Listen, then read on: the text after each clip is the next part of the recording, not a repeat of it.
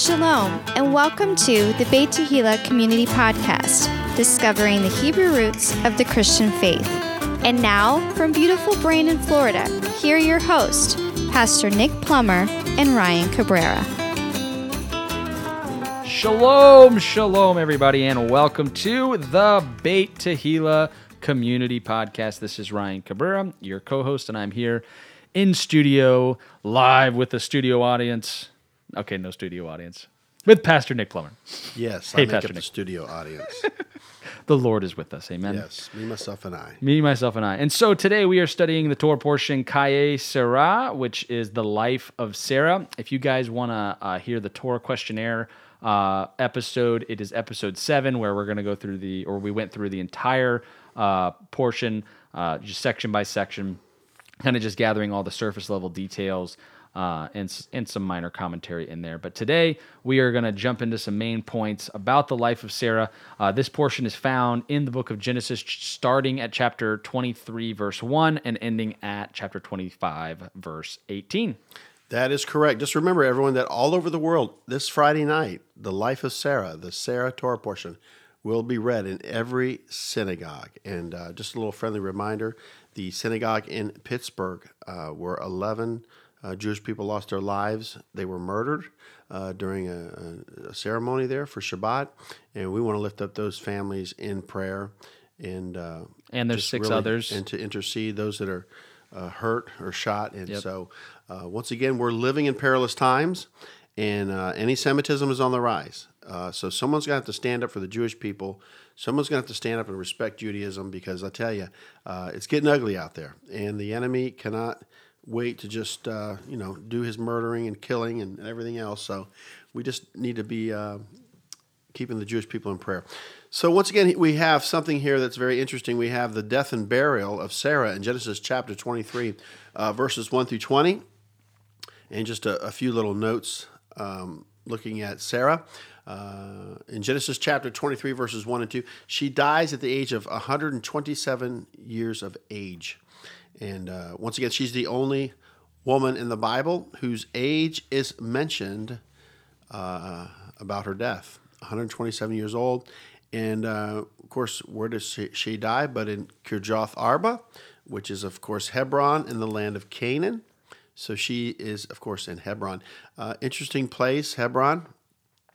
It's one of the 6 cities of refuge. Remember that. There's 3 cities of refuge on the east side of the Jordan River and on the west side. So Hebron made up to be one of the cities of refuge. Also, it was given to Caleb of the tribe of Judah by Joshua during the conquest.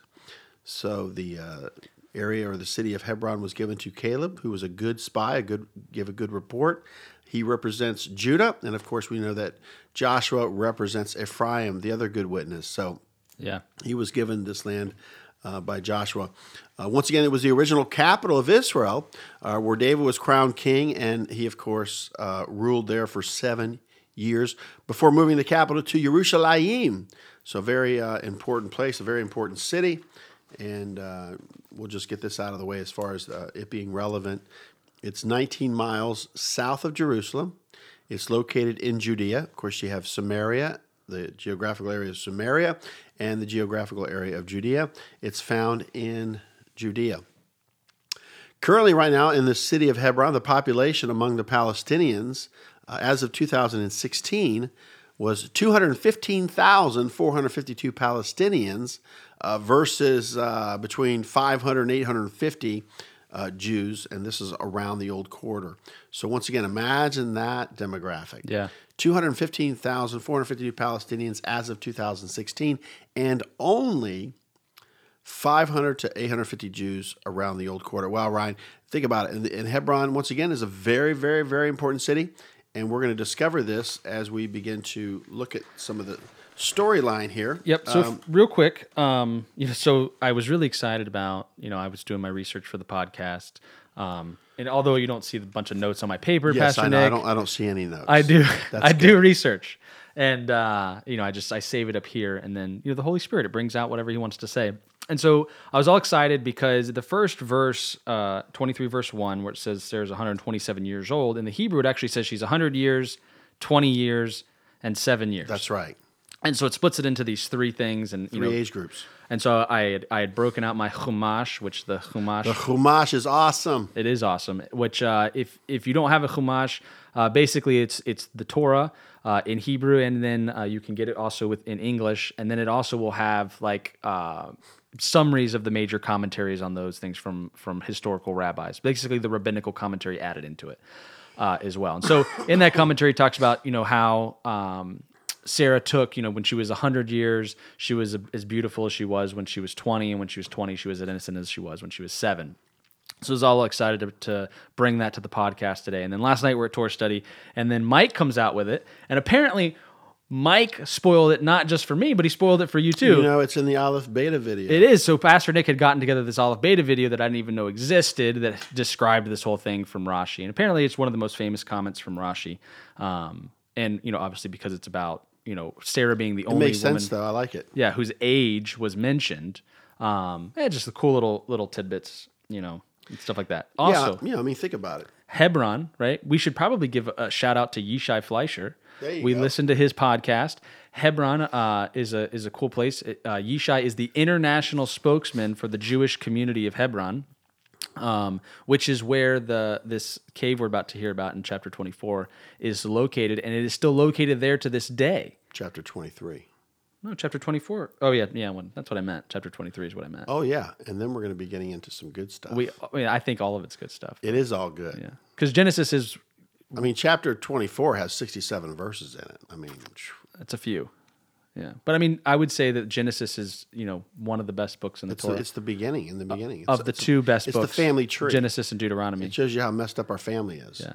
The little book. All the genealogies of people. Yeah. Active and inactive, So, if we think about it right now, Abraham was a sojourner in the land. So, he was surrounded by Canaanites and ites, and of course, he had to speak to someone about his wife's death, and so he went to the sons of Heth, and he wanted to possess a burial place, is what he wanted, and he actually chose the cave of Machpelah, and of course, Ephron, the son of Zohar, a Hittite, owned it. So it was a Hittite, and I was just thinking about the Hittites. What comes to mind when you hear about the Hittites? But Uriah the Hittite. Mm-hmm. One of the mighty men of God in 2 Samuel 11:3, and of course, he was married to Bathsheba, and of course, David took her, committed adultery, and then he, of course, plotted to have Uriah murdered on the front lines, and the enemy, would get him, and the good guys would pull back. But so anyway, we see adultery, we see murder with David, and so but he was a man after God's own heart. And I'm not here to call out David, but it was interesting how faithful Uriah was, though, when you go back and study it and read it and look at the context of the storyline. He refused to go into his own house and lay with his wife, and he said, my men aren't in homes, and they're on the battlefield, and they're in tents. What gives me the right to do this or that? And so... just adds that little extra pain to the story. Yeah. And so he was really sold out, and boy, I tell you, if you could have a Uriah the Hittite on your team, you've got a good team member, Yeah, no doubt. So you can find him in 2 Samuel 11:3, but, that's just the way it is. I was thinking about this whole thing with Abraham wanting to buy a burial plot. God promised that he was going to have all of this land there in, Judea and Samaria, the land of Canaan at that time. And I was like, why the whole buying of the burial plot? And I guess it's because he needed something that he knew was going to stand the test of time. Something that was going to be permanent, something that was going to be forever, because, once you bury somebody, you don't necessarily want to go back and, It's a value. Right. And so it had to be permanent, and so he wanted to purchase it, and he ends up going and offering money for it. And right here, Ephron the Hittite, he wanted to give Abraham the field in the cave. Which, right. And of course, Abraham's like, hey, I want to give money for the field. Yeah, and he's like, oh, well, but what's 400 shekels between friends? What's 400, shekels of silver, So Abraham ends up getting a deed for the land. Yeah. He ends up getting a deed for the land for 400 shekels of silver.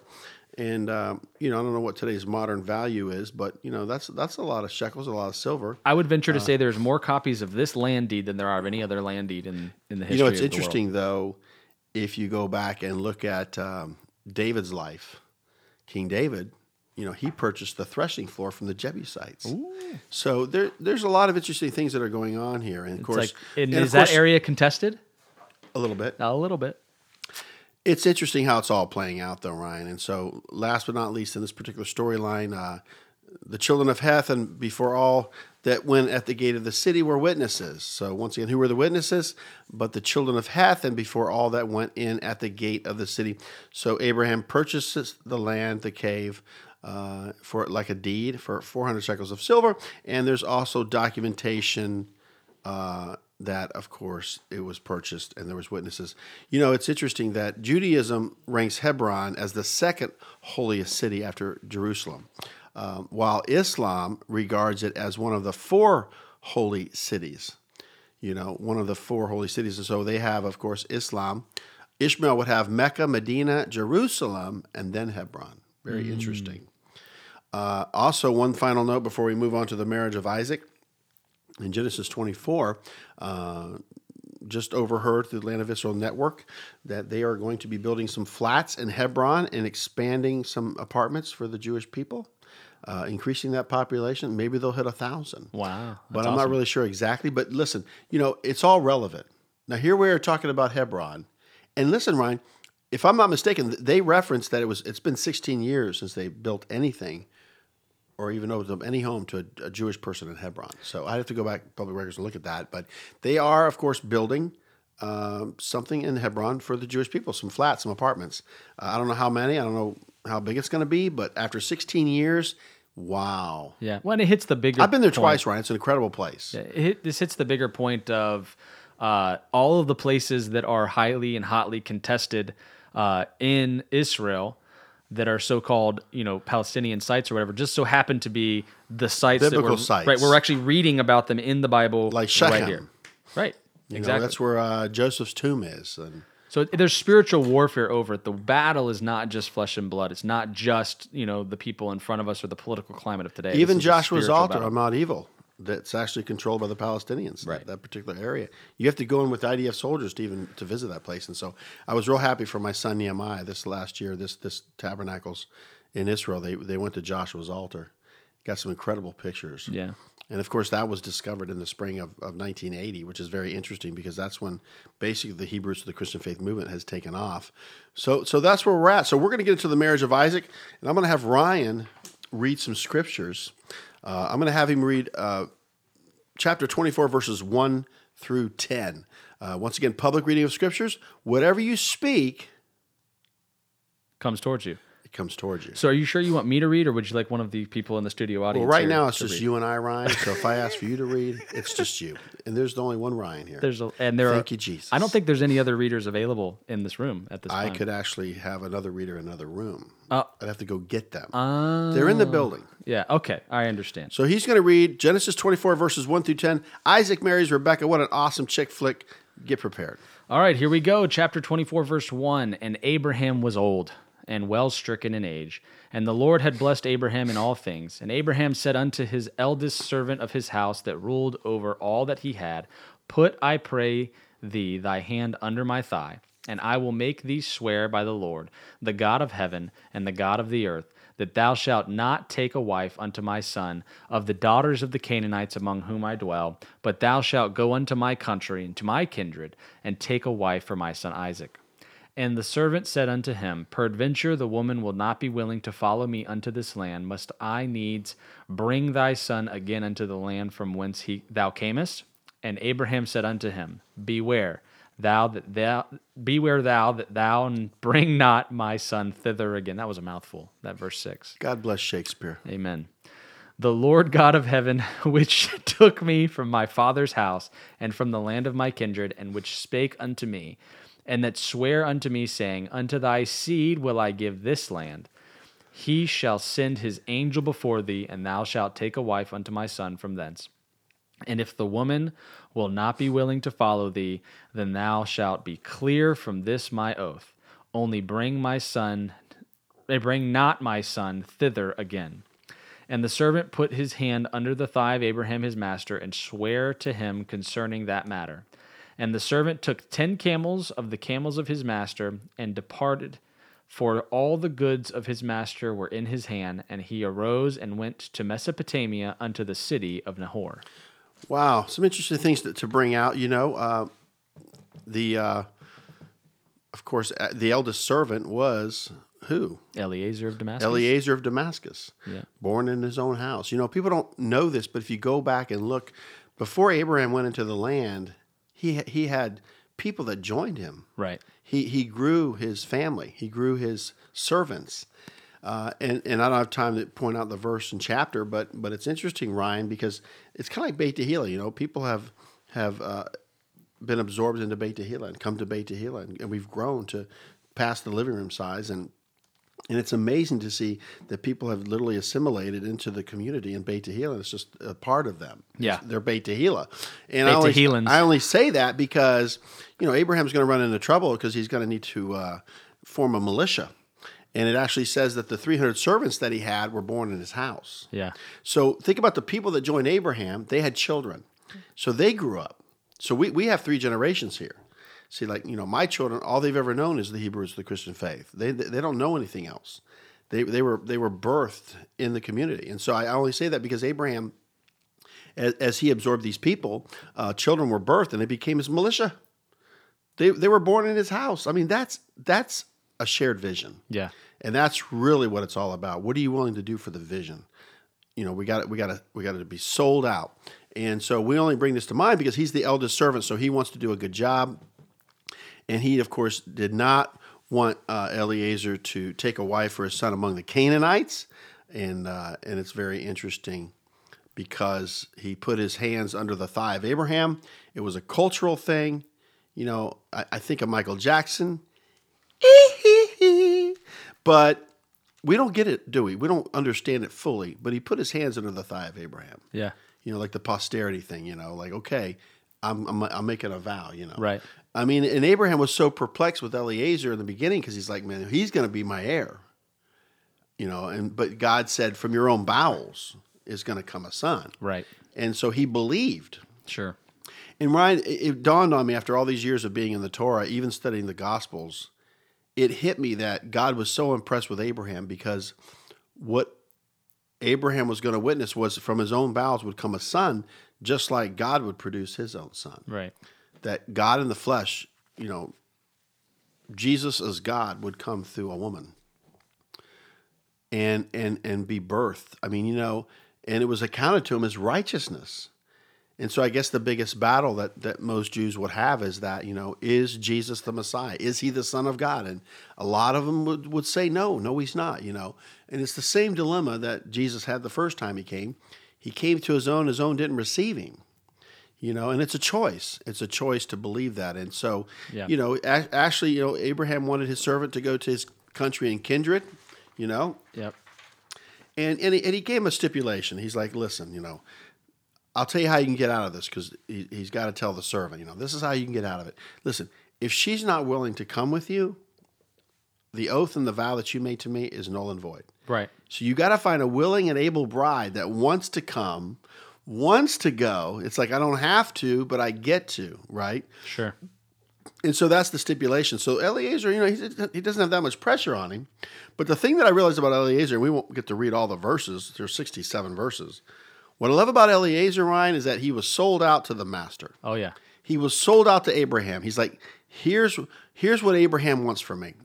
He wants me to go and find a wife for his son, who's his heir, because he's going to get everything, I mean, so all I'm saying is that I love that. When people come alongside Danielle and I, and they say, Pastor Nick, we want to help you build a strong community and raise the next generation, man. I love it when people are sold out. I love it when the vision is shared and they're loyal, because, boy, it makes a world of difference. For sure. Because now they're on board and you're not alone. Right. It's like Nehemiah. He went to go rebuild the walls of Jerusalem, and he was all alone, but he had everything he needed to fulfill the vision. The favor, the finances. But when he went, he scouted it out, and then he got the people involved to rebuild the walls. There was one other stipulation, and that stipulation was, because don't Abraham, marry the Canaanites. Well, not only don't marry the Canaanites, but don't take my son away from this land. And why? Because Abraham believed God, right? And what was the promise to him? That his seed would inherit the land. He says, Because God said to me, unto thy seed will I give this land where we're standing. So you cannot take my seed out of this land. Whatever wife is going to come for him has to come to him. Yeah, he's not going to relocate. And that's, it's interesting because Isaac is the promised seed, right? He represents the promise. And so just like every other story where we're dealing with this family, they have to go back down into Egypt. Even Yeshua had to go to Egypt and come back. They all took a trip to Egypt and came back. But Isaac's the only one that never went down to Egypt. Isaac doesn't go to Egypt. Because he was the promise, So it's interesting, because he of course takes 10 camels with him. 10 means a minyan. If you could find 10 righteous men, a minyan is 10. So you need 10 men to do public prayer among the Jewish people. So a minyan is 10. And think about 10 righteous men. And we know we have the 10 lost tribes, but they're not really lost, because God knows where they're at. So 10 is a very interesting number, the 10 days of awe. So I'm going to have Ryan continue to read verses 11 to 20. All right, let's do it. All right, here we go. Genesis chapter 24, verses 11 through 20. All right. And he made his camels to kneel down without the city by a well of water at the time of the evening, even the time that women go out to draw water. And so it's basically happy hour, right? It's getting ready to be a new day. Got it. And he said, O Lord God of my master Abraham, I pray thee, send me good speed this day, and show kindness unto my master Abraham. Behold, I stand here by the well of water, and the daughters of the men of the city come out to draw water. And let it come to pass that the damsel to whom I shall say, Let down thy pitcher, I pray thee, that I may drink, and she say, Drink, and I will give thy camels drink also. Let the same be she that thou hast appointed for thy servant Isaac, and thereby shall I know that thou hast showed kindness unto my master. And it came to pass before he had done speaking that, behold, Rebekah came out, who was born to Bethuel, son of Milcah, the wife of Nahor, Abraham's brother, with her pitcher upon her shoulder. And the damsel was very fair to look upon, a virgin, neither had any man known her. And she went down to the well and filled her pitcher and came up. And the servant ran to meet her and said, Let me, I pray thee, drink a little water of thy pitcher. And she said, Drink, my lord. And she hasted and let down her pitcher upon her hand and gave him drink. And when she had done giving him drink, she said, I will draw water for thy camels also until they have done drinking. And she hasted and emptied her pitcher into the trough, and ran again unto the well to draw water, and drew for all his camels. Boom, man. Answered prayer right there. It's incredible. Look at that. Stick to the text. Stick to what's at hand here. It's just like building a strong community and raising the next generation, right? It doesn't take, it doesn't take anything more than that to realize, okay, how am I doing this? What am I going to do? So I could see myself in Eliezer's shoes here saying, God, I'm not that smart. So you're going to have to give me a sign. Don't let me be the one to discern. And so here's the sign I'm looking for, God. If you let this be the sign, then I'll go ahead and I'll know that this is the woman. But I want Ryan to read these two verses again because, let Scripture interpret Scripture. Let's lay this out because Abraham had a lot of faith. I want Ryan to read Genesis 24, verses 6 and 7. So here's Abraham's faith. He's setting him on a mission. He believes he's going to accomplish it. Check this out, verses 6 and 7 of 24. And he says, And Abraham said unto him, Beware thou that thou bring not my son thither again. The Lord God of heaven, which took me from my father's house, and from the land of my kindred, and which spake unto me, and that sware unto me, saying, Unto thy seed will I give this land, he shall send his angel before thee, and thou shalt take a wife unto my son from thence. Ryan, here's the thing that's so parallel to this story right now. I believe that God will lead us by his Spirit, even with the angels, to restore and regather the whole house of Israel. Come on, somebody! Think about it. I'm sorry. But when you start understanding that all these non-Jews that are drawn to the Hebrews, the Christian faith, right, it's leading to something, an incredible family reunion. And so we have to rest in that, And so as we look at this story as it unfolds from verse 11 on, he ends up he arrives outside the city at a well of water, right? Yeah. And so there he is. So he puts out the fleece and everything.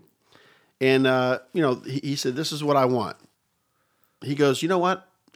if this is the right woman, this is what I want. He throws a fleece out there like, I want her to bring me a drink of water, and I want her to give water to all 10 camels. Wow, that was the stipulation.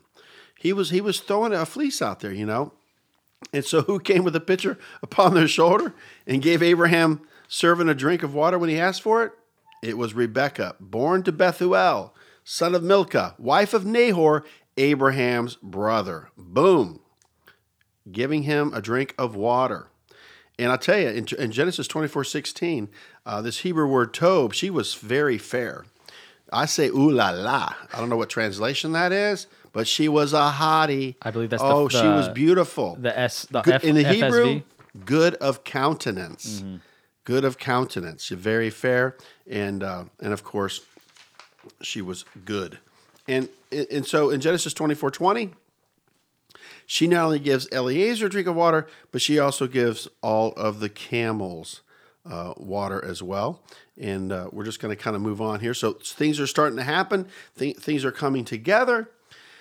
And of course, what does Eliezer do? He gives her a golden earring of 1/2 shekel weight and 2 bracelets of 10 shekels weight in gold. So he's giving her some bling. Bling, bling, right there. Boom. He gives her this stuff out of her kindness. So she was kind. And so he's going to ask her, hey, whose daughter are you? This reminds me of those like videos where people like put people to the test on the street, and then like the person that does the nice thing, they're like, oh, here's $1 million or something like that.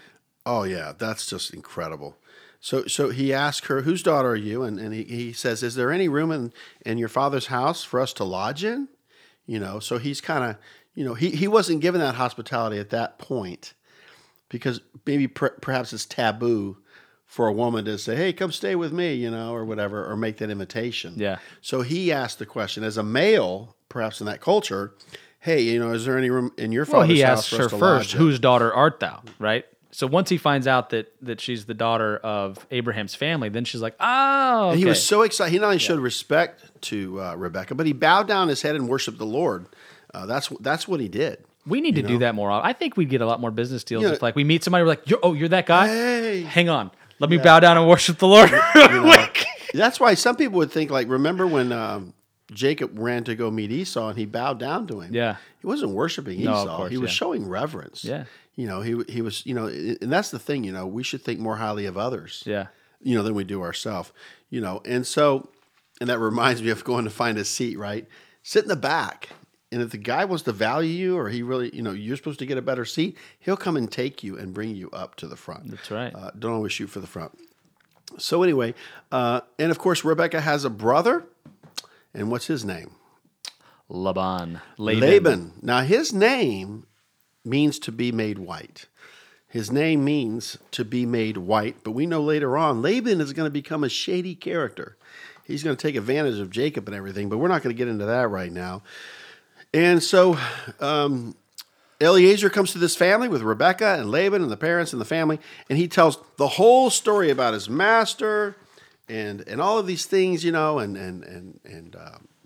so the family was just enthralled. And so as we look, we'll probably have to do a little more reading here. Let's go ahead and look at and catch up on the story because he's telling the story to them. Of course, they provide for him and everything, and they're going to eat. I like that part. Let's go ahead and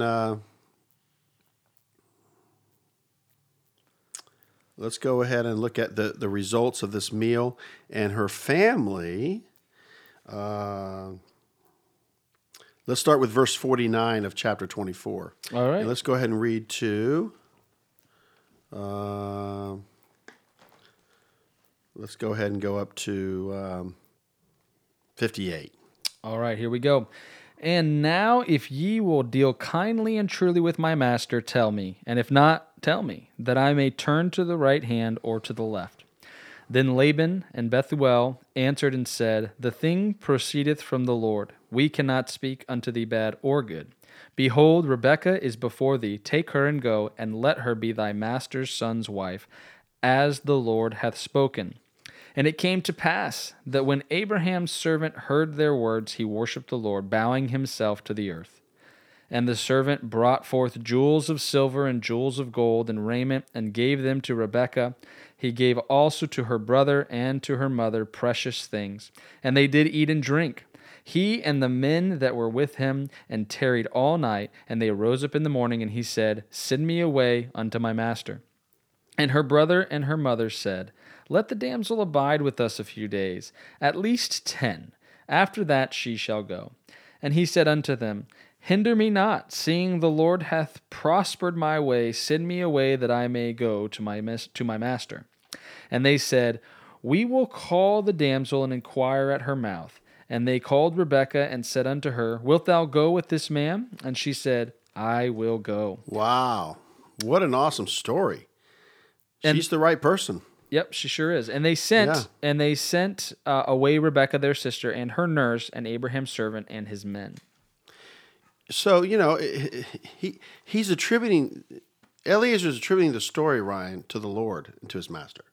The Lord this and the Lord that, Well, how cool is it that he came and he told the story, and so they were enthralled by the story, right? And they're like, well, who am I to say one way or the other? It said they couldn't think good or bad of the story. Yeah. We can't think good or bad. No, that's the Lord. And that's like our testimony. Right. When we share something with somebody, hey, the Lord did this and the Lord did that, and hey, the Lord brought an Orthodox Jew to our church, and he was sharing his heart, and we learned, and, they're not thinking good or bad. Yeah. Because you're excited, you're explaining something. So to them, it's neither good or bad. Yeah. And it's kind of like in the Hebrews of the Christian faith. People don't think it's good or it's bad. They're indifferent or whatever. It's like, oh, whatever. Yeah. But that's good for you, and it's true. Sure. When people say, "Well, Nick, that's for you. That's good for you," I'm like, "You're right. It is. I wish you could share it with me." But it goes back to there's the bride, the bridal party, and then there's the guests. For sure. Who wants to go for the gold? And so I love what they said in verse 51. Take her and go, and let her be thy master's son's wife, as the Lord hath said. And so he's going to, when Abraham's servant heard that Rebekah's family was willing to give her his wife, man, he's like, listen, I'm so excited, I just can't hide it, right? I'm about to give out some jewels of silver and gold and raiment. And you're going to like it. And you're going to like it, yeah. He gave her brother and mother precious things. He had gifts to give, Yeah. And that's cool, when you're out and about and doing things, to buy gifts for people and have gifts, especially if that's your love language, to receive gifts. And so the next morning, when all this was settled, Eliezer's like, all right, I got to return to my master. I can't be lollygagging around. It's funny. He's not going to get on an airplane or a train. No. I don't know how long it took him to get there. He knows how long it's going to take to get back. Yeah. So he's thinking time-wise, man, I really need to get back. We don't know what kind of season it was, hot or cold or whatever. So, he wanted to return to his master. So he's telling the family this. And so, it's like, I guess Laban and the mother were like, well, she can go, just let her stay at least 10 days. Here's that 10 again. 10 is a minion. Yeah. The 10 days of all. The 10 lost tribes. This number 10 is very mysterious, very interesting. So here's 10. Well, let her stay at least 10 more days. And he's like, no, we need to get going. He's like, no, I'm good. Yeah, what does it say? What does it say in 56? And he said unto them, Hinder me not, seeing the Lord hath prospered my way. Send me away that I may go to my master. That's the whole thing, Ryan, with the whole Orthodox Jewish thing at our church. We don't have time to waste, Ryan. We need to open up our homes, open up our doors, and engage in the conversation that needs to be, talked about. We need to get this ball rolling. And that's what I love about this movement. I love the opportunities that God has given us, Ryan. We don't have time to waste. Right. Prophecy is being fulfilled every day, and we get to participate. And then, like, why wouldn't we jump on that train? So the servant pushes the issue, and so they're going to do this, and they called Rebekah and said unto her, Wilt thou go with this man? And she said, I will go. And they sent away Rebekah, their sister, in verse 59 of chapter 24 of Genesis, and her nurse, and Abraham's servant, and his men. And they blessed Rebekah in verse 60, and said unto her, Thou art our sister. Be thou the mother of thousands of millions, and let thy seed possess the gate of those which hate them. Bum, bum, bum. Wow. And so Rebekah rose and her damsels, and they rode upon the camels and followed the man. And the servant took Rebekah and went his way. So not only did Rebekah go, but she also gets to take her nurse with her. Now, what an incredible blessing that they gave to Rebekah. Thou art our sister. Be thou the mother of thousands of millions, and let thy seed possess the gate of those which hate them. Wow, is that true today? Absolutely. Among the three faiths, Ryan? Among the Jews, the Christians, and the Muslims, I'd say there's millions. Well, this is Isaac and Rebekah's kids, right? Right, but what I'm saying is that the whole family of Abraham, it's like this, the blessing, even God blessed Ishmael. I mean, we don't want to talk about that. We think, No, for sure. No, God blessed Ishmael. Well, let me get to that. And said that he would be a nation and all this stuff. And so let's continue to read finish up this beautiful story. Real quick. Check this out. I mean, the mother of thousands of millions, and let thy seed possess the gate of those that hate them. What's cool about this is that, Isaac needs not just a bride, right? He needs a covenant partner. And so he is the embodiment of the covenant that God made with Abraham. And one that has kindness. He is the promise, right? Well, here comes somebody, and it just so happens this other side of the family that has no idea about the covenant that God has made with Abraham makes this blessing over her that she will be the multiplication of that seed of Abraham. Yeah, she's the perfect fit. Perfect fit. God knows what he's doing. Let's finish up the story. You're going to read verses 62 to 67 to conclude the most ultimate chick flick ever. Let's do it. And Isaac came from the way of the well of Lahairoi, for he dwelt in the south country. And Isaac went out to meditate in the field at the eventide. And he lifted up his eyes and saw, and behold, the camels were coming. And Rebekah lifted up her eyes, and when she saw Isaac, she lighted off the camel. For she had said unto the servant, What man is this that walketh in the field to meet us? And the servant had said, It is my master. Therefore she took a veil and covered herself. And the servant told Isaac all things that he had done. And Isaac brought her into his mother Sarah's tent, and took Rebekah, and she became his wife, and he loved her. And Isaac was comforted after his mother's death. Wow. Think about that. That's incredible. And so, so where was Isaac? When he saw the caravan of camels go, where was he? He's in the field. He's praying, meditating. And he's meditating. Yeah. And it's evening. Mm-hmm. It's a new day. Mm-hmm. Remember, Eliezer, it was a closing of a day. Right. And he found her. Now it's going to be a new day in the evening, and he's bringing her to his master. Yeah. I love this, And she, of course, took a veil and she covered herself, after she was told, hey, it's Isaac. You're approaching Isaac, And Isaac takes Rebekah into Sarah's tent, and he loved her and was comforted after his mother's death. It's interesting, Ryan, if you stop and think about it, when something dies, something is giving birth. Right. Something is alive. It's the circle of life. I mean, it's amazing to me because if you stop and think about it, when I go back and I think about people as a whole, we think about one person, but one person becomes many. They say, if you kill one person, you destroy a world. Right, generations. A generation. Yeah. But the thing that gets me, though, is Abraham was going to offer up Isaac because he was told to. But he didn't have to. There was a ram caught in a thicket. And the sacrifice was supposed to be a burnt offering, Ryan. So I'm just thinking about this.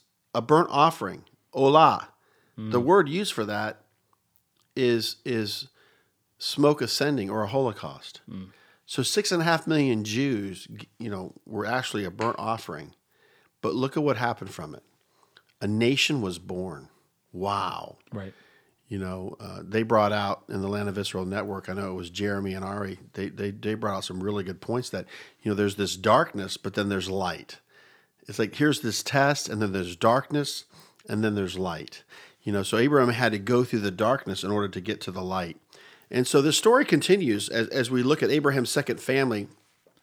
I just want to read the first few verses here in Genesis 25. This is amazing. So this is titled Abraham's Other Family.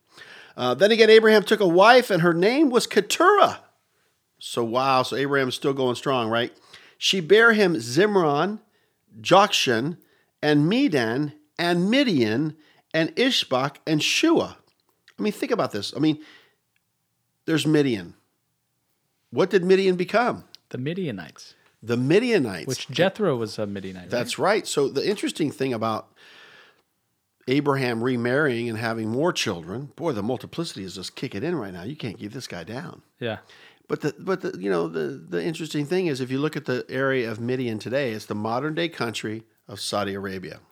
So, and there's a lot of different factions, among religious groups, ethnic groups, and we know that. And it's just the way it is.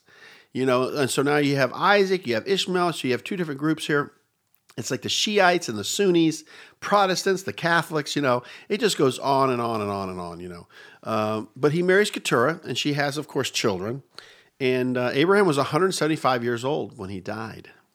And so we know we're going to have an awesome funeral for the great Abraham. And so who was it that buried Abraham? Do you know? You want to read verses 9 and 10? Yep, it was Isaac Genesis and Ishmael 25. together. Here we go. It says, "And his sons Isaac and Ishmael buried him in the cave of Machpelah, in the field of Ephron the son of Zohar the Hittite, which is before Mamre, the field which Abraham purchased of the sons of Heth. There was Abraham buried, and Sarah his wife." Wow. Yep. And then it goes and it talks about how Ishmael, was Well, blessed. yeah, but what about this, though? What did God do for Isaac after the death of his father Abraham? He blessed him, didn't he? Right. He blessed him. Yep. And it says, "And it came to pass after the death of Abraham that God blessed his son God blessed him. Isaac, and Isaac dwelt by the well." So he of loses Lahabar. his father, but God blesses him. Right. It's interesting. When Pastor Randy died, we're having an anniversary, November 17th, 2002. I guess I'm going on, 16 years being the senior pastor. And I'm just always reflecting on the fact of, because of his death, God has really blessed me in this church, I believe, immensely.